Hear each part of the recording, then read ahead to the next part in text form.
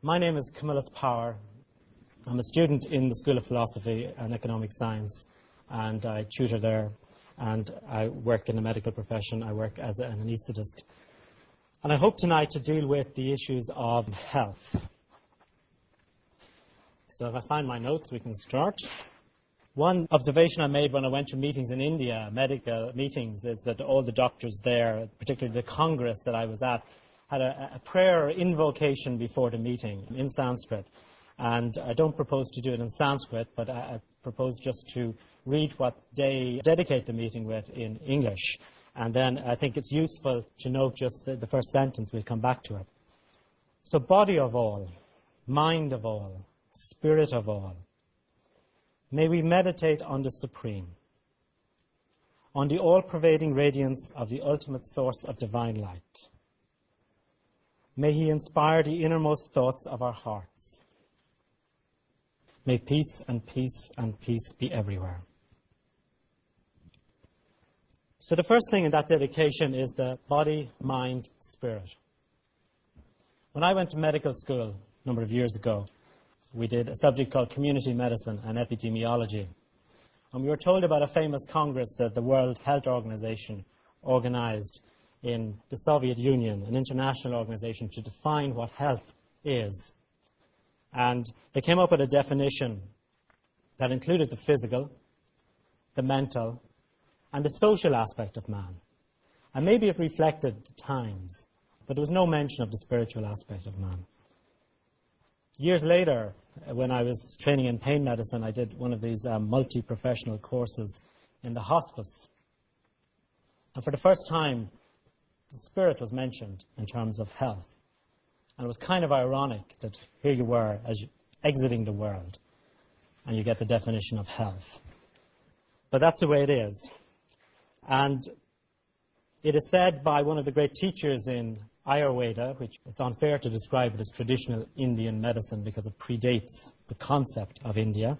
But in Ayurvedic medicine, Charaka was one of the great teachers, and he said that all health stands on this tripod of body, mind, and spirit. And if you leave out one leg, the rest doesn't make sense. So it's very important to look at it.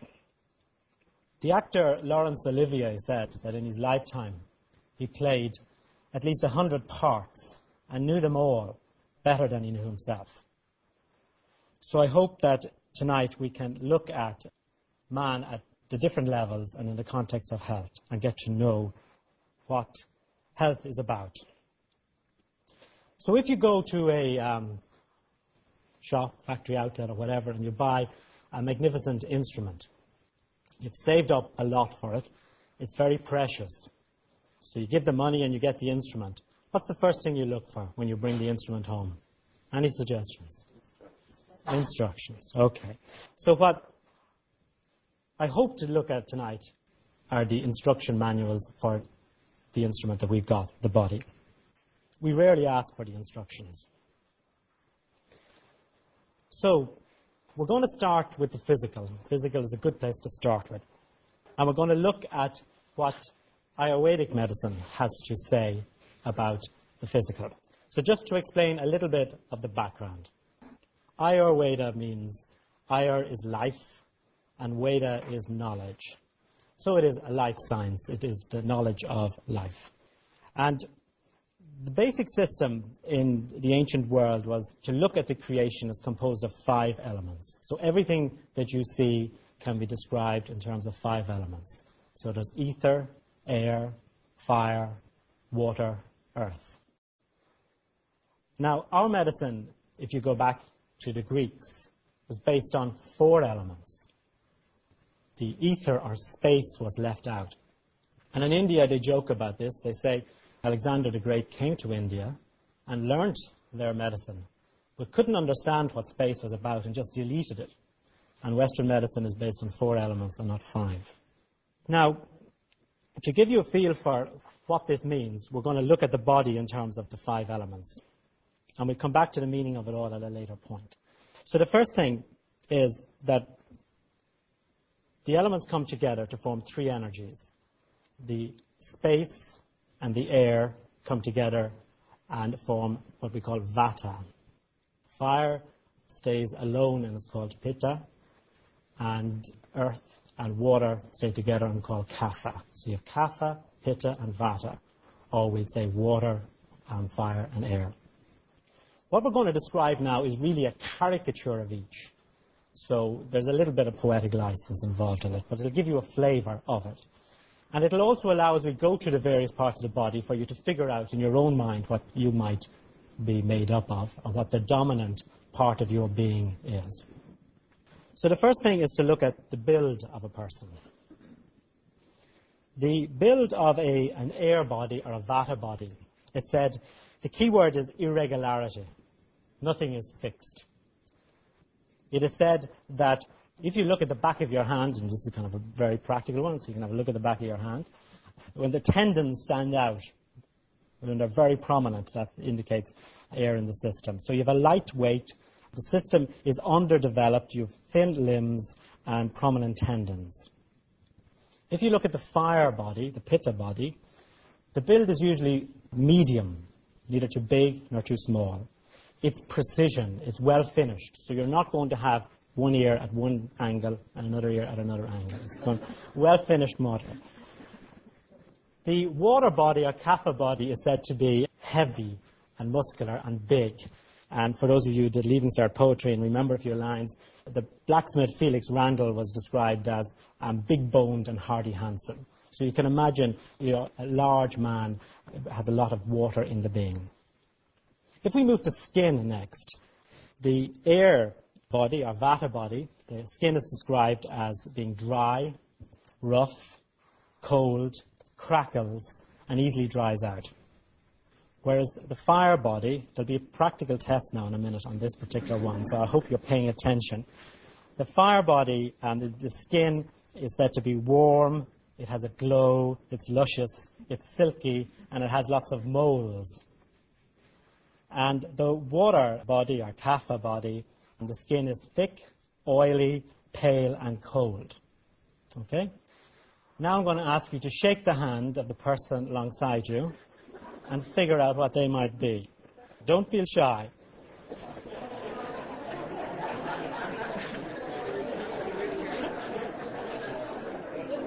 I have no idea. Okay. Experiment over. If giving the hand of peace in church was as much fun as this, I was going to do a lot for the church. So now you can learn about, it's kind of going out of fashion these days, shaking hands. People just kind of say hi and look at the floor. But if you shake someone's hand and even look them in the eye, and we'll come to eyes in a minute, you can learn a lot about the being in front of you. Hair. We look at hair. It's not very complimentary for vata. Dry, rough, moss-like. Eyelashes short. Fire, pitta, well, bald. You can burn the grass. Red. Young people who go white very early on. And then if we move to water or kapha, well, clearly you can water the grass, so it's going to be luscious, it's going to be thick, it's going to be wavy, and you're going to be jealous about it. So basically that's the hairstyle in each. If we look at nails, again, you go back to the back of your hand. Hand is very useful in this. Vata nails are usually slow growing. They may have an irregularity to them. The fire nails, pitta nails, you tend to see the nail bed is very pink. And then in kapha, by contrast, it's white and smooth and strong, hard nails to cut. You need the shears. Now, we get back to those eyes, so you're doing that handshake and you're trying to make a quick assessment. Well, you might have picked up at this stage, but air is all about movement. So the whole theme in air is going to be movement. So the eyes are going to be moving. They're going to be darting. You're not going to have good eye contact. They're going to move on you. What do you think is going to happen when you shake hands with a fire person? They penetrating eyes. They're going to stare you out of it. And what happens with when you look into someone with kapha eyes, water eyes? Well, they're said to be beautiful. You just keep looking. So when we come to teeth, again, air has an irregularity to it. So it might, again, seem not very complimentary, but irregularity, crooked. Fire tends to like sweet things in life. Teeth tend to have problems with decay and yellow teeth. And then the CAFA body, these patients or individuals have very little problems with their teeth, and they keep them for a lifetime without any problem. If we move on to voice, the air-type voice is talkative, high-pitched. There's excitement in it. There's rising cadence. It's an Irish voice, really. And if you walk into a room and you have some Irish people in the room, you can immediately hear that shrill, that kind of excitement in the voice. Fire, the voice is very forceful. It's very clear. When you get instruction from a fire-type person, there's no doubt about the instruction. It's very clear. And then water is melodious. You just, again, want to look into those eyes and just keep listening. So if you get to temperament now, an air-type person, again, picking up that theme of movement and irregularity, what do you think the temperament might be like? It's very changeable, okay? It's unpredictable. You don't know what's going to happen. These are the people who decide on Monday to do one thing with absolute conviction, and on Wednesday do the opposite. There's a lability there. They can get upset and excited about things, almost into one session. They learn quickly. Air picks up things very quickly. You have a gadget or gizmo, you show it to a person with a lot of air in their constitution, and you'll only need to show it to them once. They'll pick it up immediately. But they'll also forget it, so the following week you may have to do it again. Desires change and wreak havoc. And we alluded to the firm decisions, which also change. The temperament of a fire-type person, the key word here is competition. They are competitive. They are direct. They are well-ordered. They tend to pursue academic things. They have that temperament. And a water-type person, these are calm, easygoing people, content. If you think of your own family or your workplace, the linchpin, the person around whom everyone else orbits, they tend to be the water-type person in temperament, or at least have a measure of water in their system. In terms of learning, they're slow. You show them the gadget, and they don't pick it up. You show them again, and they still don't get it. And you keep at it. But the thing about them is, once they get it, they never forget it. So they've got it, and you will not have to repeat it. They don't miss a meal. They can't miss a meal. They get upset, particularly the early meal, lunchtime. They get upset. I work in anesthetic practice, and I kind of know that if I'm covering theatres with junior anaesthetists and some of them are fiery, that there are certain people who need to be let out for lunch. They tend to like spirits, which can be a problem. And the big problem in fire in general is the whole issue of measure. They always bite off more than they can chew, and that's what leads them into trouble. With regard to appetite, CAFA or water-type, the water-type individual, they like rich, heavy foods. So they like foods with lots of the attributes that they've got, earth and water in them, which is unfortunate because they're already big, so they get bigger. Sleep. With regard to sleep, Vata, or the air-type constitution, the sleep is light and restless. So poor quality sleep, tendency towards insomnia, people who wake up in the morning and are not very refreshed after the night. Lots of dreams, and they may remember their dreams. In children, they may sleepwalk. In the fire-type sleep, these are people who just take their sleep. It's sound, it's short, and again, it has that precision to it. So there's no hankering after a longer period of sleep. They get up. Water, or CAFA, they just like to sleep and sleep and sleep. And they may not get up for a long time. So if we move on to clothes, the air-type constitution, what type of colors are they going to dress in? Blue is not a bad guess because it's kind of the sky, so you're catching on. It's interesting. It's actually black and white, which is a very common color combination in, say, younger generations in the past 20 years, black and white combination.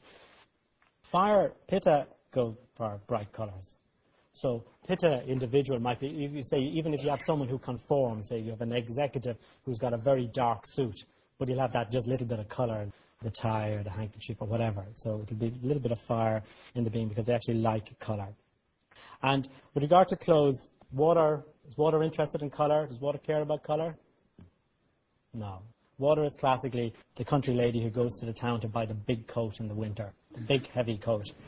It has to be comfortable. It's comfort. It's not colour so much that's important.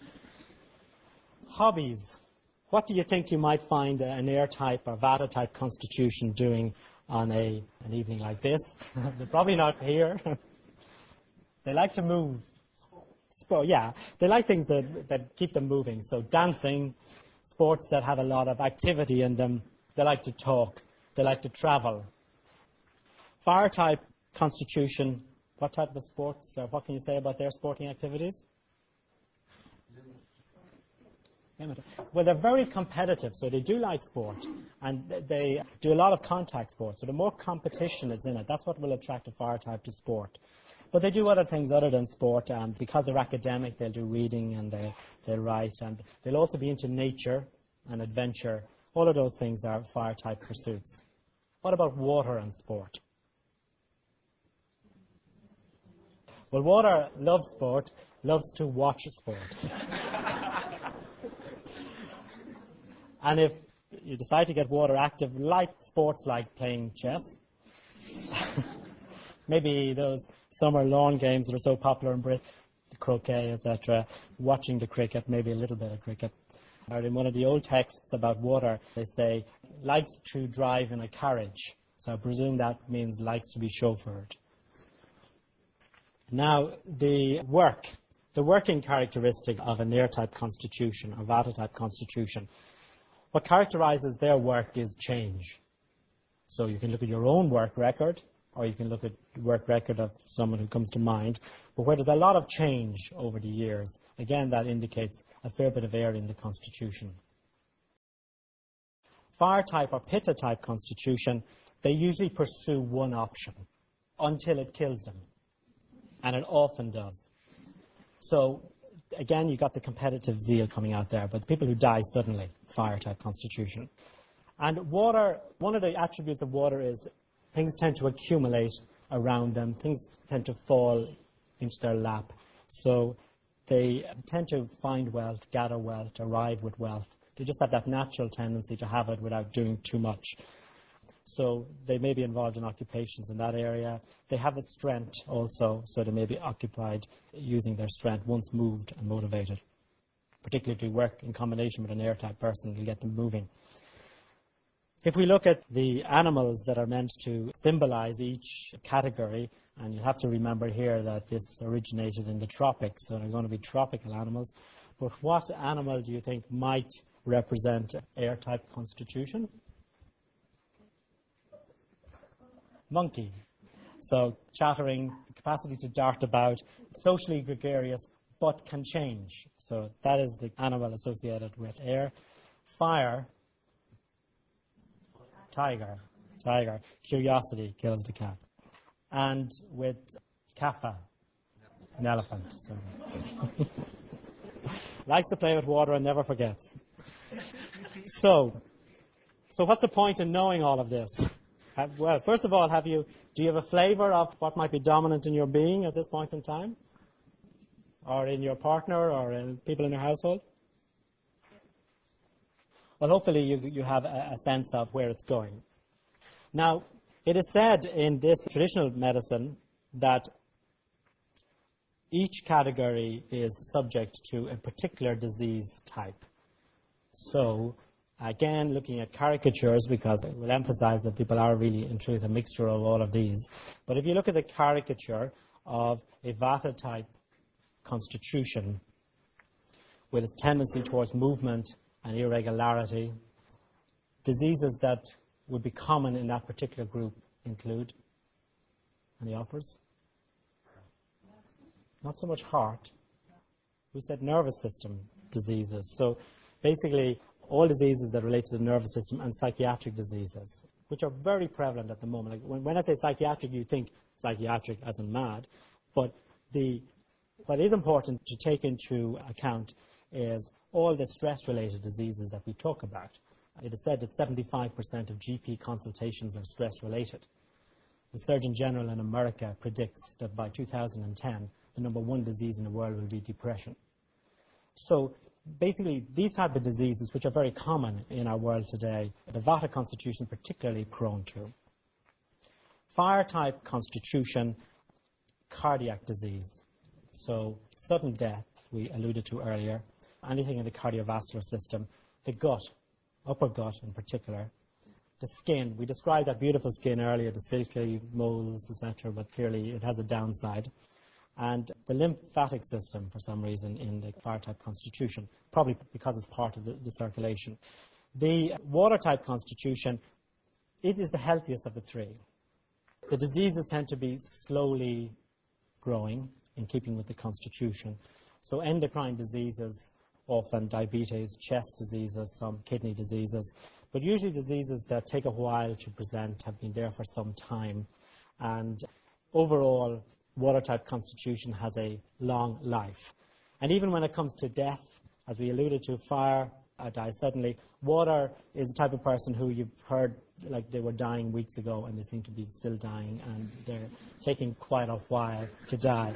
Classical example apparently was Winston Churchill, who took some time to die, was dying for a few weeks. Again, that's kind of a water-type thing to do, or an exit. So that is very much the physical realm. So now we're going to look at something a little bit more subtle. So we look at the mind. Now, in terms of the mind, we change the description. We look at, again, three things. They're energies. They're more subtle energies. For those of you who have done part one, you've been introduced to them.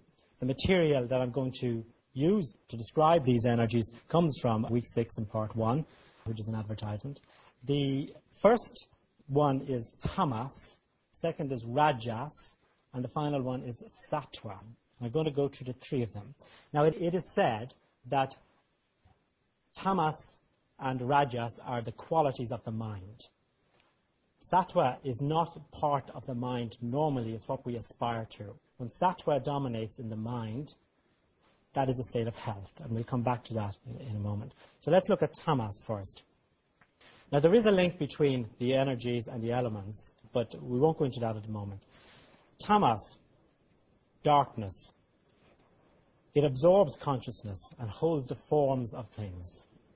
So in terms of the experience, there's heedlessness and laziness. So those days in which you just feel lethargic. The body feels heavy. The senses are dull. The mind is foggy. There's a slowness. There's a confusion there. And there's all sorts of limitations. There's all sorts of reasons why you can't do something. The emotions are dark. There's a meanness there. You're almost destructive. You can be. And in terms of love and the relationships, love has become, it's kind of turned into a little bit of jealousy, envy, and there might even be some spite there. And the beloved becomes an object of calculated ill will. And I'm sure none of this ever happens to any of us. But that's a day when tamas dominates. Rajas, the next energy that is an energy of the mind, is characterized by an upbeat day. It's full of activity, there's creation, there's passion. In Rajas, we experience a thirst for what we have, what we don't have, and we're attached to what we already have. So the mind is busy. It's busy looking for results with ends and means, how to achieve a result, how to avoid a particular result. So we have plans and we have schemes, and the body feels tense and restless. And the emotions are all about give and take, so you're bargaining. So you'll make a deal with the beloved. You'll have excitement and exuberance and delight, but it might change to anger. It's a little bit unpredictable. And there's often frustration. There can be aversion. So it's very changeable. And again, you can see the activity in Rajas. And it is said that the qualities of the mind are these two. And each day we flit between them, or each hour we might flit between them, and they're the dominant qualities. Sattva, the final one. I should have said that in tamas, it absorbs consciousness, it probably did, and that rajas reflects consciousness. The key in sattva is it conducts consciousness. It brings consciousness into any particular situation. It's translated roughly as goodness or purity. Characteristics are it's stainless, lucid, healthy. It reflects things as they truly are. The body feels light, refreshed, and agile. It's healthy, alert, and at ease. The mind is clear, bright, perceptive, efficient. Information is readily gleaned and assimilated.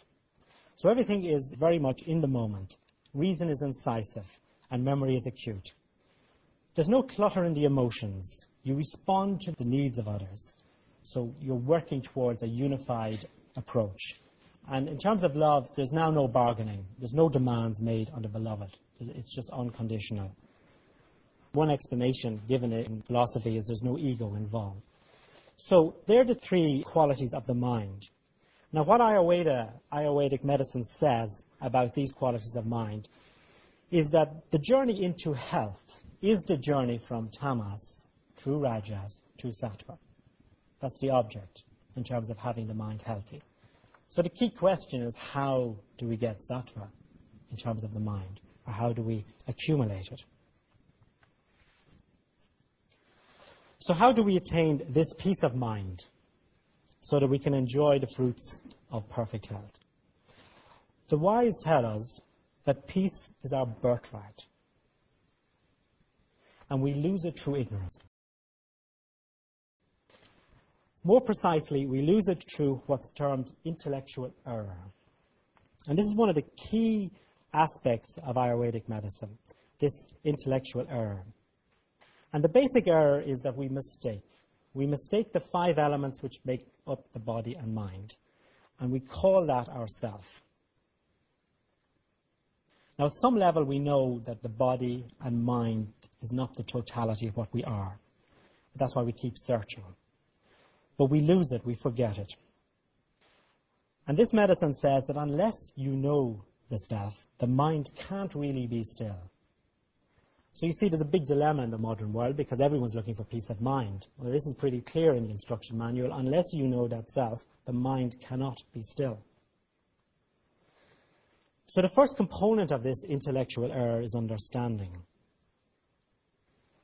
And this is where philosophy will help in its constant cycle of questions and answers. The word for health in Sanskrit is swashta, which means in the self. So clearly, when there's an understanding here, that is where you are centered, in the self. And it is said that the source of all disease is ignorance of that self, that disease has one stem, ignorance of the self. The second consequence of this intellectual error is that we lose willpower. And there's quite a lot written about this. It phrases it as follows: the ability of the mind to be restrained from its natural tendency to go towards the unwholesome. Now, the unwholesome will be different for different people. But it is said that when you miss the first bit, that you don't understand who you are, then the mind is really now it's kind of on autopilot. And it will have a tendency to go towards the unwholesome, which will generate disease. So often an Ayurvedic doctor will be asked, as well as giving the remedy at a physical level and giving the appropriate instruction, he may give a particular instruction to an individual to restrain the mind from the unwholesome. And the final component of the intellectual error is memory. We tend to say that we don't remember who we are. When we ask the question and begin to find out that there is something more than the physical realm, we forget pretty soon in the thick of things. And it is said that, again, the problem with memory is based on the first problem, lack of understanding. For in truth, the memorable resides in memory. So the truth needs to reside in memory. That's its natural condition. So if you understand self, the mind will naturally be still and will not go towards the unwholesome, and there will be memory of the self. So clearly the work is in addressing the issue of understanding, asking the question, who am I? Now, having taken you up into the stratosphere a little bit, we're going to come back to some practical things. Okay. So, how do we generate a little bit of sattva? How do we move towards health?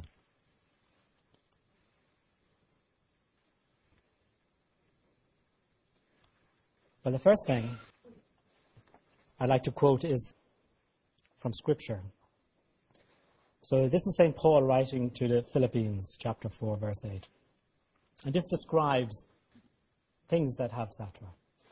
Whatsoever things are true, whatsoever things are honest, whatsoever things are just, whatsoever things are pure, whatsoever things are lovely, whatsoever things are of good report.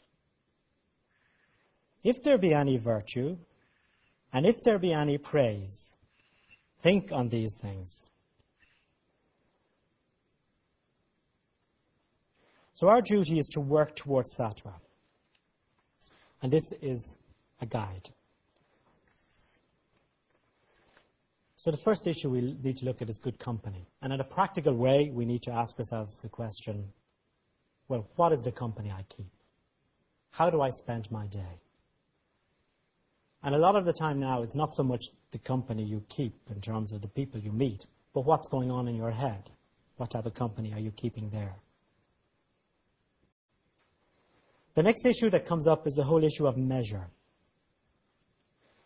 There's a ancient, well, it's not ancient, it's actually Roman or Latin statement, in media stat virtus nunc et semper. The truth is always in the middle, never in the extreme. So the essence of measure, the art of measure, is again something that's very important in allowing sattva to develop. So measure in terms of food. In Ayurvedic medicine, it's very specific about food. There's a lot to say about food. It says the most important thing with regard to food is your attitude.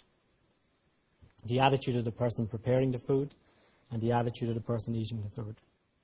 It states that one person in the household can poison the whole household if the attitude is wrong. So there's that essence of state of mind and its effect on food.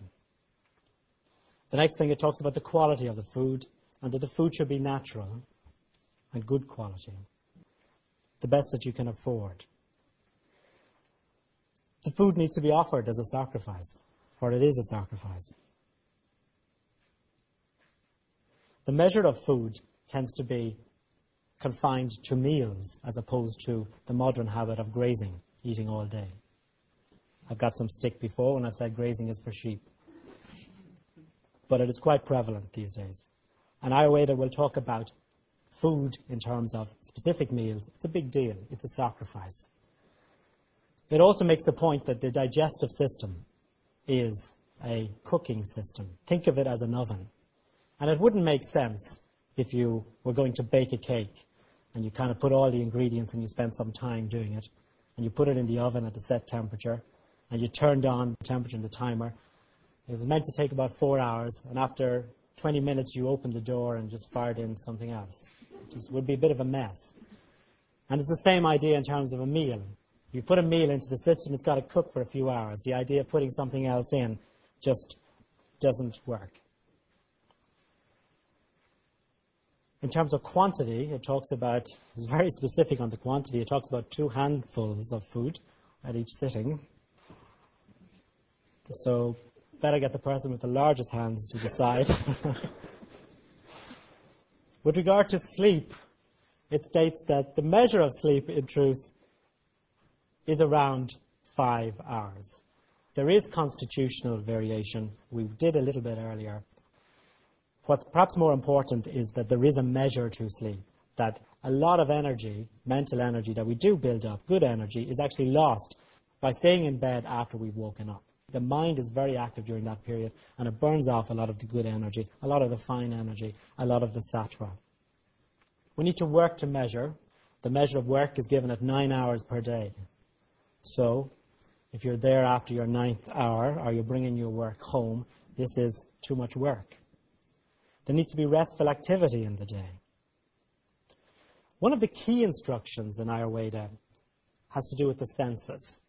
And perhaps if you forget everything else I've said tonight, and you may do, one sentence to remember is that it is the overuse, underuse, or misuse of the senses that causes disease. So overuse of a sense might be, you like your food and you eat a lot of it, and you're using that sense. It might even be a misuse of that sense of taste, because maybe you're not actually tasting your food at all. Overuse of another sense might be visual, that you're watching television too much. And that includes the internal video that you might put on and watch internally. The sense that you may underuse might be, for example, the sense of smell. You might literally not smell the roses too often. So the idea is that you have a sense of measure in terms of the senses. And it's interesting, in Western medicine we're always caught in the dilemma of, is the disease in the body, is the disease in the mind, and we usually say it's in the body. But a lot of Ayurveda says, well, don't get involved in that argument, it's actually in the connection between the two, it's in the senses, which is an interesting approach. We need exercise. The instrument needs to be taken for a walk. It's not just a dog that needs to be taken for a walk. The body needs to be taken for some activity. And clearly in the ancient traditions of the world, in India there's yoga, China there's Tai Chi, there's a combination of exercise, movement and relaxation in the movement. And this is important. Cleanliness creates sattva. So all efforts to make sure that your environment is clean is useful for the mind. Devotion, and examples of devotion might be prayer, which is interesting. In the Archives of Internal Medicine last year, the year before, they published a study on coronary care units in the United States, where they did a study, and they basically had a number of people praying for the patients. There was no connection between the patients and those praying. And they asked those praying to pray for half the patients, so they gave them the names to pray, and then they followed the progress of the patients in the coronary care unit. And surprisingly, scientists felt that those who were prayed for did better. Prayer, open heart, devotion, meditation. Meditation is a supreme way to bring sattva into the being. It is said to be the pearl of great price for which one sells everything else. So it is said to be the way that one can have a particular devotion to. So there are a number of ways in which one can allow sattva to come into the being. So having talked quite a bit, I hope now just to finish up with an exercise. So again, for those of you in the school, we practice this exercise quite a bit. It's a 2-minute exercise, but we just talk about it a little bit before, because I want to talk about it from a kind of a medical slant. This key phrase that I talked about, underuse, overuse, misuse of the senses. In this exercise, we get an opportunity just to connect with each of the senses, to be present. And it is in being present we also are allowing sattva to come into a situation, because everything that you do consciously allows this energy to come into the mind. So this is a very simple exercise in which you can do daily, and you can allow some sattva to come into the being simply by being there. It also will help in terms of setting up measures, because you may become aware of some of the senses that you don't connect with, or you may become aware of senses that you may overuse or underuse. So in case some of you feel I'm going to spring something on you, I'll actually just tell you what we're going to do first before we do it. So I'm going to go to the senses. I'm going to go to the sense of smell. I'm going to go to the sense of taste, vision. At that stage, after vision, you can close your eyes, and we go to the sense of touch, and then we go to the sense of hearing. And that's the particular order of the senses that's relevant to medicine. And when we get to hearing, I'll just ask you to extend the hearing out, and I'll just read a little bit of a passage, or 3 verses, which hopefully you can listen to in consciousness. So if you'd like to find a position that's comfortable, and if you just spend a moment just becoming aware of the sense of smell. Helen Keller wrote beautiful things about the sense of smell. As you know, all the other senses were limited in her. And she made the link that many of us have experienced, that smell has a connection with memory, and it can take us back. You can walk into a garden and you can get a particular smell, and it can take you back to childhood. Smell is said to be one of the primitive parts of the brain, so it is there with that capacity to reach back We often spend our day without connecting with this sense. And many in our society misuse this sense.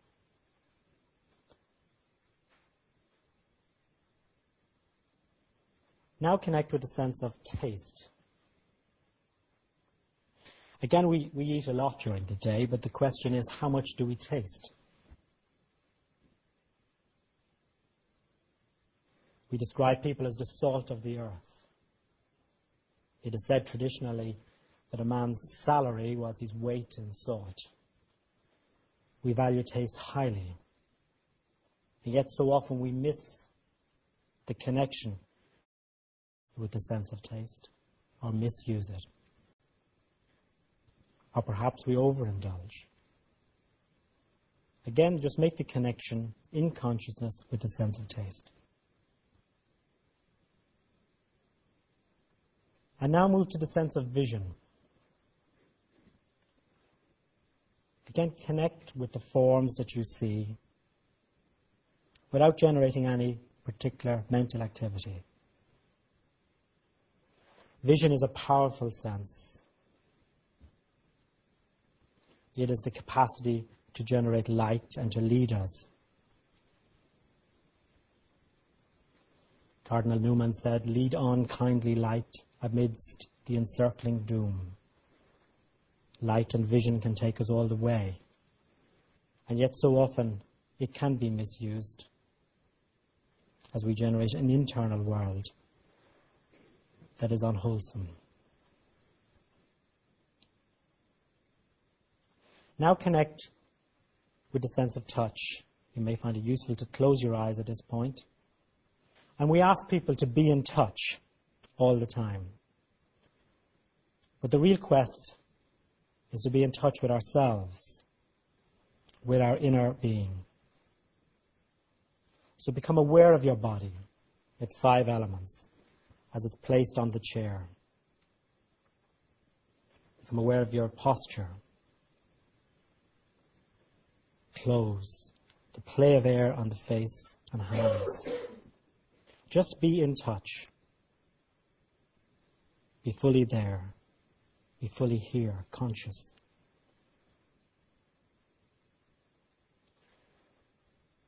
And now move to hearing. Connect with the sounds in the room. Again, be present. Now, hearing has this capacity to stretch right out. It's the most subtle of the senses. It can stretch right out to the silence. So attempt to stretch out to the silence. St. John of the Cross said, "My beloved is the mountains, solitary wooded valleys, strange islands, silent music."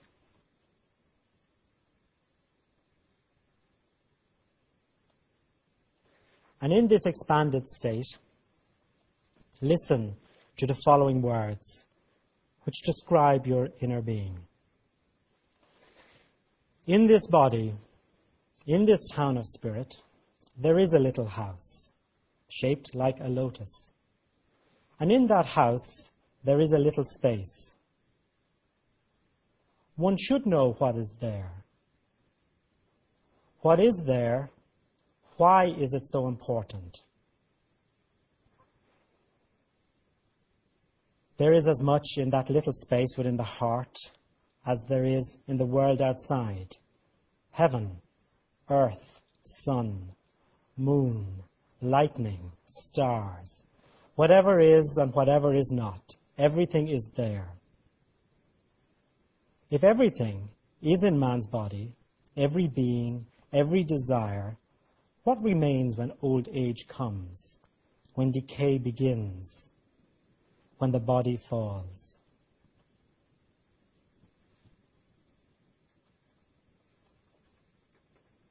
What lies in that space does not decay when the body decays, nor does it fall when the body falls. That space is the home of spirit. Every desire is there, self is there. Beyond decay and death, sin and sorrow, hunger and thirst, His aim, truth. His will, truth. Thank you very much. Well done.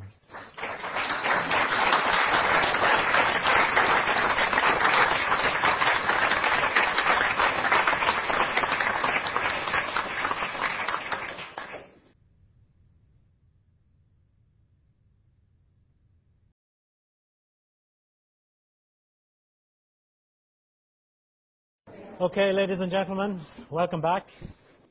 Trust you enjoyed your break. So, do we have any questions? Can you hear me?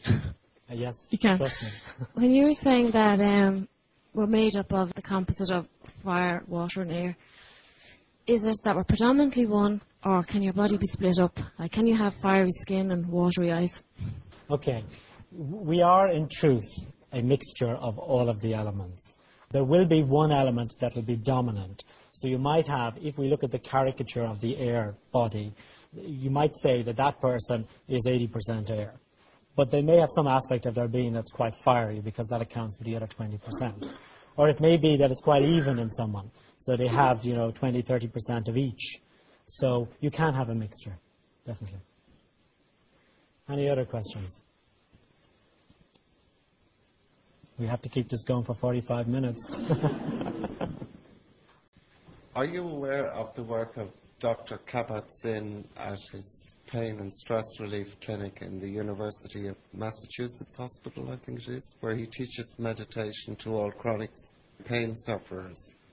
Yes, we're composing a patient information leaflet at the moment for our program in Tala Hospital, and we take his sailing metaphor from the beginning of his book. So we are aware of his work, yes, definitely. Would you like to ask anything specifically about it? Well, will you be teaching meditation to patients?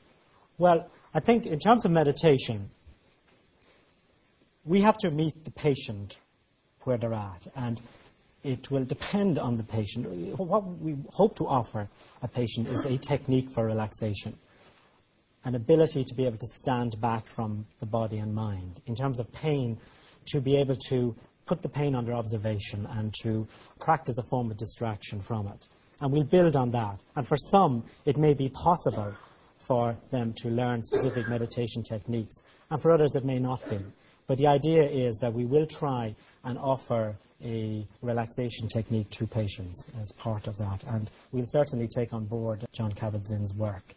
And we look at others too, so we will use that. But as a part of our teaching in pain management at the moment, we'd be very conscious of offering a relaxation technique to a patient and then building on that. And for some, it may be meditation. But it really depends on the nature of the patient. Okay. Thank you. Any more questions? Don't be shy. Susan, you're keeping the show going here. Can you recommend healthy diets for the different types?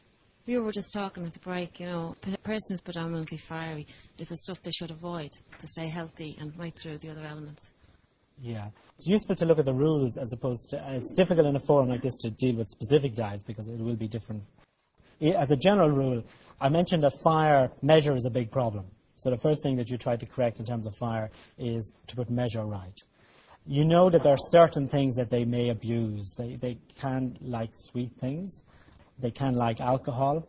So an alcohol, like the American Indians used to refer to alcohol as fire water. So you can imagine in a fire person, fire water might just be too much.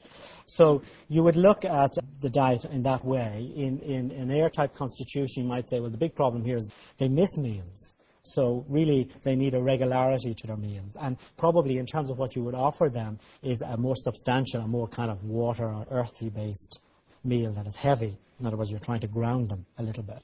Whereas in the water-type constitution, again, they're big, heavy, and they tend to like food and accumulate things. So you're going to have to put them on a stricter diet. So you're going to have to reduce and make the food lighter. So you're going to have to use those principles and then look at what's available and the particular culture someone comes from. And Ayurvedic medicine is quite smart in this way because it always says, look at the time, place, context Like, don't be coming up with a specific rule from the past and saying that this is the way it has to be done. So you always need to see what the principle is and then look at where the patient is at and make your judgment on that basis. And in that way, you can set up particular diets for individuals. Okay? Two questions down at the back there. You said about the mind going towards unwholesome things, and that if your understanding could be right, then that wouldn't happen. So my question is, well, what do we need to understand? We need to understand that in essence we're not the body and mind. That in truth one is self. One has a body and one has a mind. So it's not negating the body and mind, but you need to accept that you are something more than just the body and mind. So that is the kind of the journey that we need to all go on. That is the mission that we have in life, to find out who we are, to answer that question. But we believe that we are the body and mind. We believe that we are the individual, rather than having a mind and having a body. So to address that question, we need to go on that journey. But people who don't address that question aren't necessarily unhealthy or less healthy, or are they? No, but you need to look at, like as we go through the various levels, people will have problems at different levels at different points of time. So it may be that when we look at the physical elements, that one realizes that, well, my problem is at the level of fire, that my problem is in my gut, and it relates to digestion, and that's what I need to deal with. Now, I may have a very good understanding of what it's all about, and I may have a very good capacity to control my mind, or allow the mind to control itself, which is its inherent or natural property. But I still have a problem at the physical level. Or it may be that an individual is very healthy at the physical level, but in terms of the mind, the ideas are unwholesome, as in the mind is just full of desire, and despite having a very healthy body, there is a mind that has a problem. Or it may be the problem is at a higher, almost spiritual level, where the mind seems to be fine, the body seems to be fine, but there is a problem in terms of understanding. There may be a problem in terms of memory. So people will have problems at different levels, and part of the art of medicine is to be able to see the patient and say, well, is the problem at the level of the physical? Is the problem at the mental level? Is it at a higher level? And sometimes we have this belief that, you know, if one is wise, that all of a sudden everything's going to get sorted out. But often you'll have a person who is wise, they've actually forgotten the body, and they'll start getting problems in terms of the body. So sometimes if someone comes along and is very physical, you might say, okay, my friend, let's look at what's going on in your mind. Or it may be someone comes along with a problem in their mind, and you might say, well, let's look at what's going on in terms of your understanding. Or a person might come along and they really do understand, but we need to remind them that they have a body. We talked at the beginning about the tripod, and the art of medicine is just moving between that tripod, seeing where the problem is, and it'll flit around. And the power of the individual or ego is quite strong. It can get into your soup. It can get everywhere. So sometimes it looks like a person understands. Well, then somewhere else in the system, a bit of water comes through the dike, and you have to deal with that. Okay. Is that okay? There was another question at the back that time. I was just wondering, is it preferable in this system of medicine to be a vegetarian, or do you just accept people from where they are, and does that really matter? Or would you recommend that to people not to eat meat? Ayurvedic medicine doesn't specifically say that vegetarianism is the healthy option, as it has recipes for all sorts of meat. But it will say that it depends on the constitution. So for some, meat is not such a good idea, and for others, meat may be necessary. Clearly, it's a little bit of a caricature, but if you have someone who is very airy, and you may need everything to keep them earthy, including meat, so it might be totally inappropriate that that person would be on a vegetarian diet. But for many others, so you might have a fire-type person who is, uses their mind quite a lot, but that meat makes them heavy, and so the fire kind of sags a little bit. So to keep them kind of firing on all cylinders, it mightn't be appropriate they take meat. It's not coming out and saying one system is better than the other system. And if you take it in terms of where we live in the planet, clearly if you're an Eskimo, there's no point in telling an Eskimo to be vegetarian because he has a particular constitutional type. So Ayurveda is very clever on that score, because it says that you take your decision in terms of the context in which you find the patient, the time, the country, the temperate zone, etc.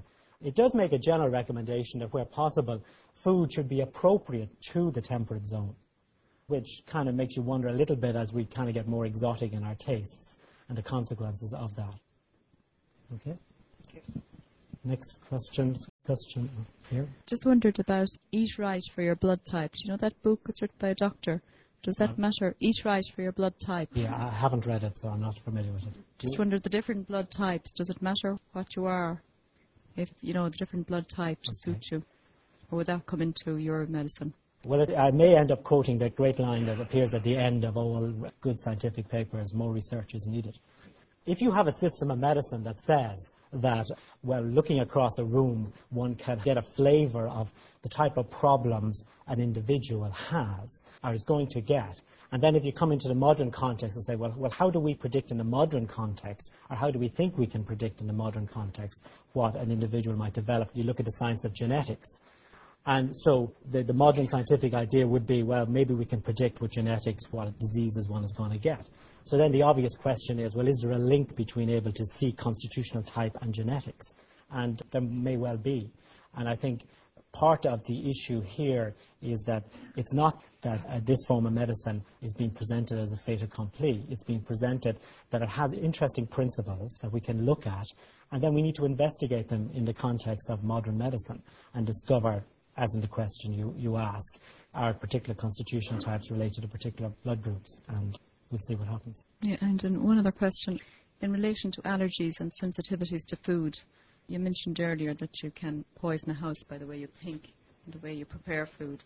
Do you think that can be changed too with allergies? You know, can you change? You might have an allergy today and not next year to a different food. You just missed the end of the question. You know, the way you could have an allergy to a different food. Can that change over the years? Well, there are some case studies in these guys with several personalities, mixed personality types. There's one classic case study where one of the characters in an individual is allergic to orange and comes out in hives, and then when the character changes through hypnosis, all the hives go away instantly. So there's a little bit of work on that. I'm not too sure. In terms of diet, we need to do a lot more work. I couldn't answer that question. Okay, thanks. Sorry, there's a question down here, John. Sorry, this lady. I'm just wondering how we can experience ourselves as other than just body or mind and know that it's not just theory. Right. When you practice a simple exercise, as we practice in the first half, or a form of relaxation that we might offer on a pain management program, you get to stand back a little bit from the problem. Okay?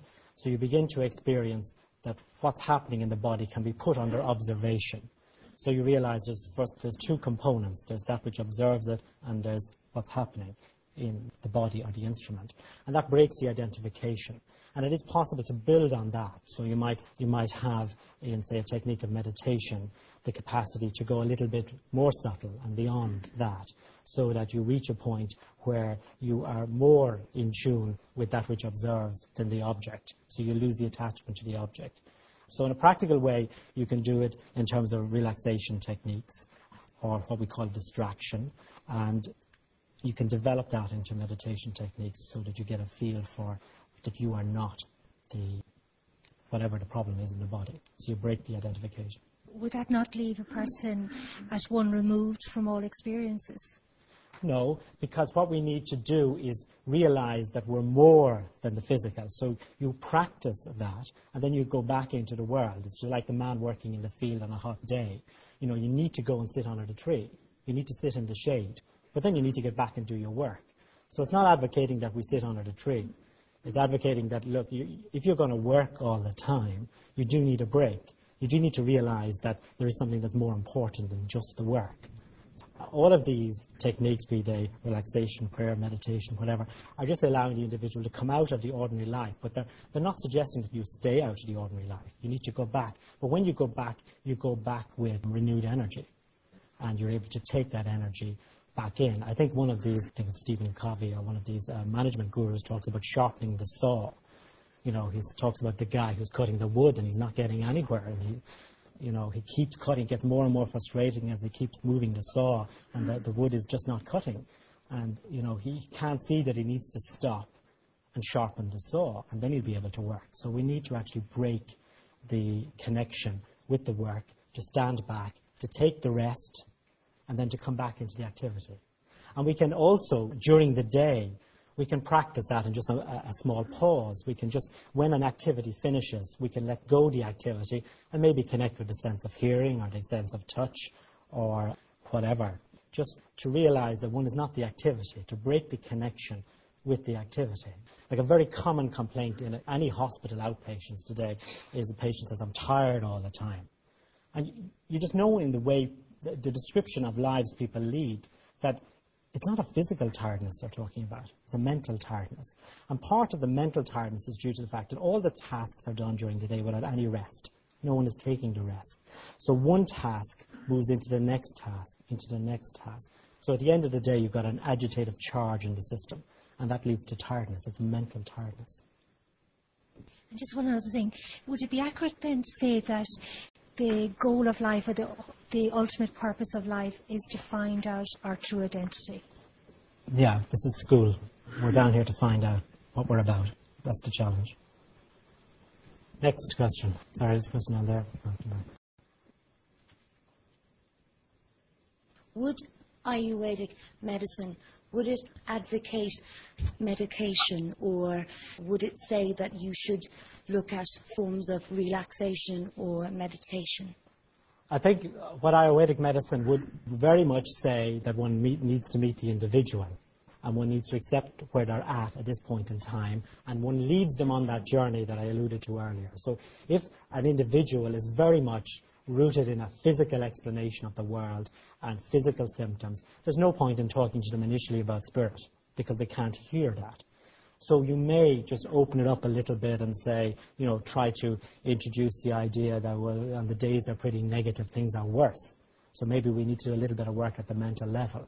And then in time, one may be able to use a relaxation technique that might be appropriate to that individual. As they grow, it may be possible to deepen that relaxation technique into a form of meditation. But it may not be, because the individual may stay at the physical level. So it wouldn't be as prescriptive as saying it's one or the other. It depends on the individual, their circumstances, time and place. So it means that you have to be conscious all the time. When you see someone, you can't come in with an idea in your head that this person needs this particular treatment or technique. You have to be awake and see what will move this person from the present position, which clearly they're stuck because they've come to you with a problem. And you deal with that as appropriate. So would you ever, though, say, well, if you took such and such medication, it'll work? Or are you always looking at the more holistic approach? Are you moving away from medicine, if you know what I mean? Oh, no, like, if your bone is broken and it needs to be set, you need an anesthetic. There's no point in telling someone, it's all very subtle, and, if you kind of listen to a sound, it might work for you, and don't worry about the pain. You got to use your drugs. And that's one thing about Ayurvedic medicine. It's not saying it's a separate medicine. It's actually saying it's the root of all medicine, but it includes the physical.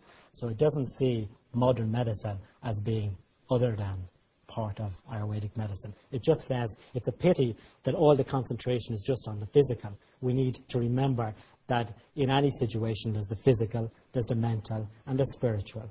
And sometimes, as in the bone example, it's pretty physical. And you need to deal with the physical issues and use the marvelous drugs and technology that we've got. Sorry, we had a question up here. You talked about leaving sufficient gaps in between meals. You were talking about an oven and putting something into it and then throwing something in 20 minutes later. Could you just expand a bit on that? And also on eating in between meals, say eating something like fruit, would that be okay, or would that also not be considered good? They use very much the metaphor of cooking in Ayurveda, which is an interesting metaphor because, we have it in our dietary science. We still talk about calories, which is a unit of heat.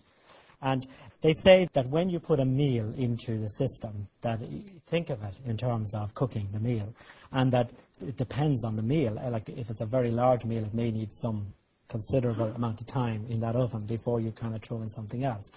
So it's not prescriptive from the point of view that says, you can't have fruit between meals. But it tends to say that if you've eaten that you need to make sure that you're in a good frame of mind, that the setting is good, and that you enjoy the meal, and that you taste the meal, and that you're eating consciously. So it's a holistic feel to food, and that should satisfy. So there shouldn't be a need for more food, 2 or 3 hours later.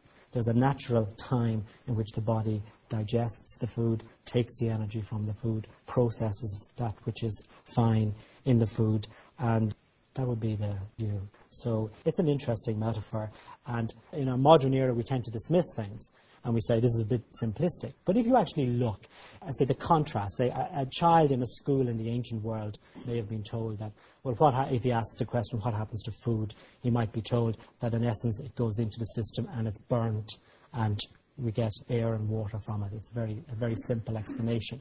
And then you might look at the modern explanation, and the food is broken into proteins, carbohydrates, lipids, etc., and that they go into this tricarboxylic acid cycle, this Krebs cycle, and there's lots of different enzymes, and it looks very impressive, and it generates various long chemicals, ATP, and you can talk about the detail, etc. And at the end of the day, what is it doing? It's actually burning the food.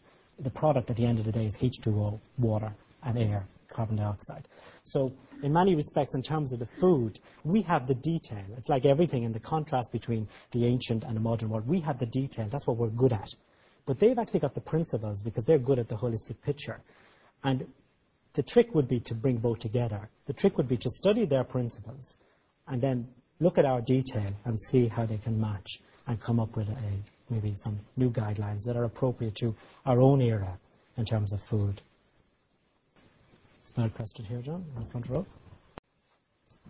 So I may have a couple of questions within what I wanted to ask you about. Okay.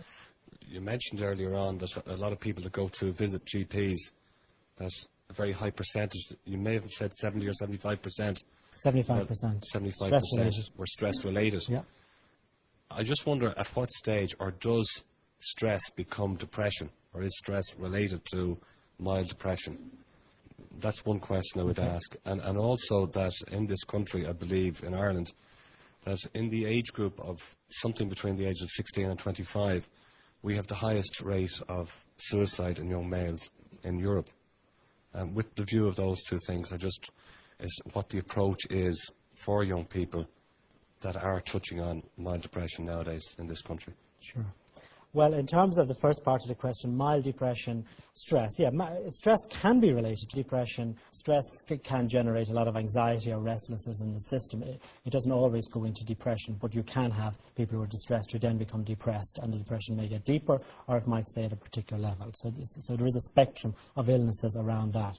And many of the stress-related illnesses, at first glance, you might look at them and it looks like it's a very physical type of complaint. But when you look behind it, there's a stress component, which again may be a mixture of anxiety and depression. In terms of the suicide in young males, it certainly is high. What I think, first of all, IOA wouldn't offer an immediate answer, but some of the principles that might be worth looking at. It is said that in terms of sorting out a health problem, one needs to look at the cognitions, the thinking process, one needs to look at the behavior, and one needs to look at the diet. And certainly if you look at modern society, there's much that's different in the behavior of society now compared to 20, 30 years ago, and one could look at the various components that might have changed. There's certainly a lot different in the way we think now, and there's certainly a lot of difference in the food that we're eating now. In addition, if you take something that we dealt with earlier, overuse, underuse, misuse of senses, well, you could take one very obvious sense, is the sense of hearing. And you could actually look at what people are listening to, and are people listening to particular things in this generation that they may not have listened to in previous generations. And certainly the phenomenon, and I'm not blaming this for suicide, but I'm just giving this as an example. If you have a young person who continually lives in a world which is between his ears and the headphone on top, well then, in issues like that, you may be getting, as you look at the different senses, overuse, underuse, misuse. You might look at, in terms of diet, you might broaden it out into the drugs and the stimulants people use. and we talk about the sense of smell being underused, but then you might look at the sense of misuse, and you might look at glue sniffing.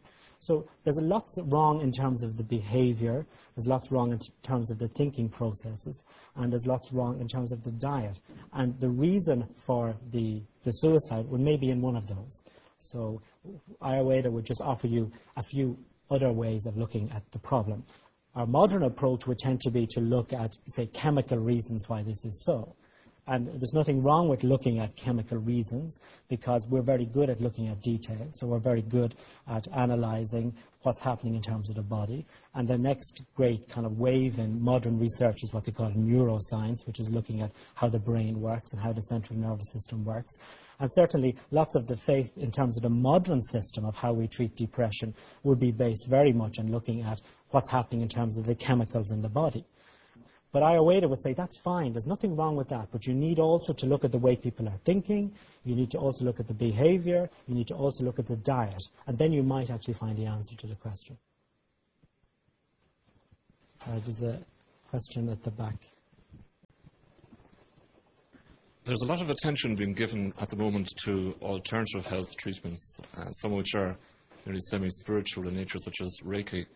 You might say they have their place, but how is the average person meant to know where they would fit in or should fit in? Right. Okay. Well, I can't comment on particular therapies. I think in terms of defense of, say, modern medicine, it's important, first of all, that you know what's going on at the physical level. In other words, if you take something simple like a headache, well, there may be lots of reasons for a headache, or there may be quite sinister reasons for a headache. Now, what can modern medicine offer, and what can alternative or complementary therapies offer? Modern medicine is very good at diagnosis. So if you want the scan, if you want the appropriate tests or the blood test to tell you what's going on in terms of the structure, it can give you that information better than most. But then there's lots of people who have the scans and all the appropriate tests, and really there is no treatment offered. They can try tablets, but there's side effects from the tablets. So then they begin to look around and say, well, look, I want another form of therapy. And there's a whole host of complementary or alternative therapies to choose from. And I think you have to be careful. You have to look at the system that you've chosen. It may be appropriate to you, but you have to make sure that the therapist practicing that is properly trained, and that that particular group have professional guidelines, and that the person that you're going to adheres to the professional guidelines. And the other thing that's important in terms of therapy is who is doing the therapy. Often, if you don't know so much about what they're doing, people often concentrate a lot on wanting to know more about the therapy, but you need to also look at who's doing the therapy. And I'll probably just leave it like that. So, any other questions? You mentioned when you're going from ill health to good health, that you go from a state of tamas to sattva, but that you go through rajas. Can you explain why you have to go through rajas, or give an example? Okay. Well, a simple example. In tamas, you're on the jungle floor. It's all dark. There's lots of creepy crawlies. It's pretty rough. And that's where we are a lot of the time. The rajas, and I'm probably mixing my metaphors here, is when you've decided that because it's all dark, you want some light on. Rajas is your effort to turn the light on. Sattva is when the light is actually on. So you have some people who will just live in the tamas, and at no stage will they make an effort to find out what it's all about. You'll have more people who will make genuine efforts. They will have some rajas, they will ask some questions, they'll try and find out why things are happening, and they may or may not get the answers. And sattva is when they get the answers, when the light comes on. So that's the difference.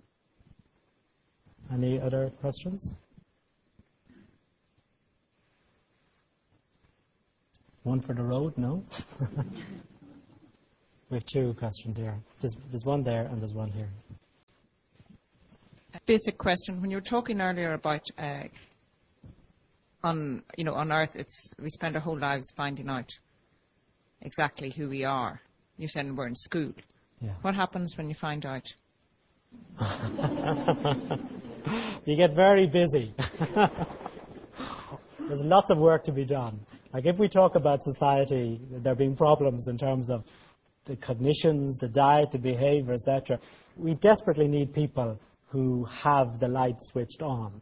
We need people who are actually awake. And then we can use them as a resource. We can ask them questions. So I reckon that once the penny drops, you'll be very busy. There are lots of people asking you questions. One question here.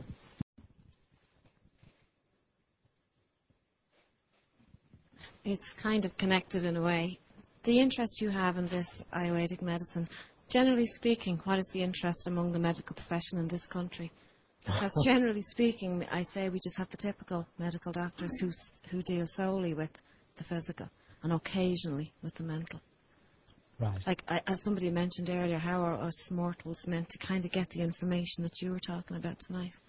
Can we buy books or, Well, as I kind of alluded to a little bit earlier, you probably need to ask questions as to who is doing the therapy, etc.